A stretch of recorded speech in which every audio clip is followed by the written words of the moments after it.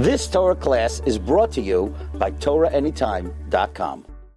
Sixth parak of Pirkei Avos isn't really part of the Mishnah. It's an additional selection of brises, which was appended so that we have 6 weeks of Pirkei Avos between Pesach and Shavuos. And really, it's a phenomenal preparation for Shavuos and reaffirming our relationship with the Torah. The fourth brise says the following, and it's quite a famous one. Kachi darka shel Torah, such as the way of Torah, pas b'melach teichal, you should eat bread and salt. Maim m'sur tishtei, shall drink a ration of water. Vala aretz tishan, shall sleep on the floor. V'chayet sar tichya, your life will be one of pain. But Torah ta'amel, you'll toil in Torah. Ima ta'isake, if you do such a thing, ashrecha, happy shall you be, but Torah will be good for you. Ashrecha b'aylam hazeh, happy will you be in this world, but Torah l'aylam haba, and good for you in the world to come. We really got to unpack this, Bryce. Happy, eating bread and water, a measure of water, sleeping on the floor, painful life. Happy, fortunate. How are we meant to understand this, Bryce? So I think the first thing is we must contextualize it. The first one in the parak,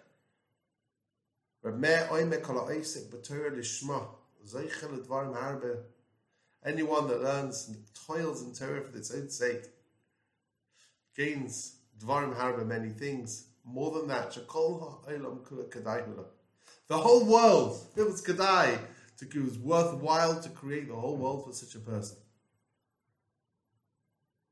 All the incredible things that a person gets. He'll be called beloved person, friend, a lover of God, a lover of people, someone that makes Hashem happy, someone that makes others happy. Clothed in humility and fear of Hashem, prepared to be a tzaddik and a chassid, straight person, far from sin, revealing secrets of the Torah. This isn't just happening to any person that happens to open a sefer. And therefore it's telling us how to climb the ladder. First things first. What is the relationship between our ruchnius and our gashmius? Between our physical selves and our spiritual selves? Which one is calling the shots? Who's in control?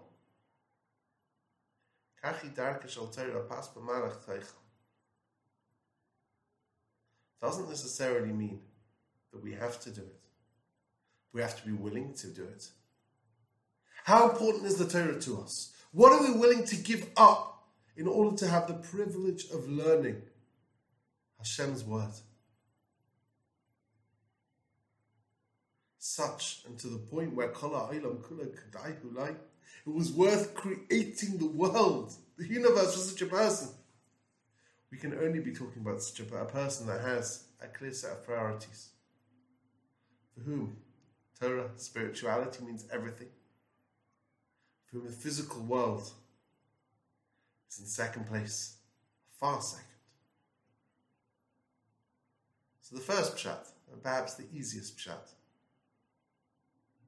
it's not that that's what we have to do and that's how we have to live, because you see, B'nai Torah can enjoy themselves in this world. We certainly have to be willing to do it.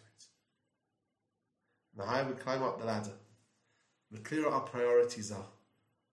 When we get to the level, someone like Aaron Lipstein, who literally was the embodiment of this Mishnah. It's aspirational for us. The idea that we're not giving up anything, rather we're upgrading. Upgrading our quality of life by working out what are our priorities and what would we be willing to give up in order to achieve them. You've just experienced another Torah class brought to you by TorahAnytime.com.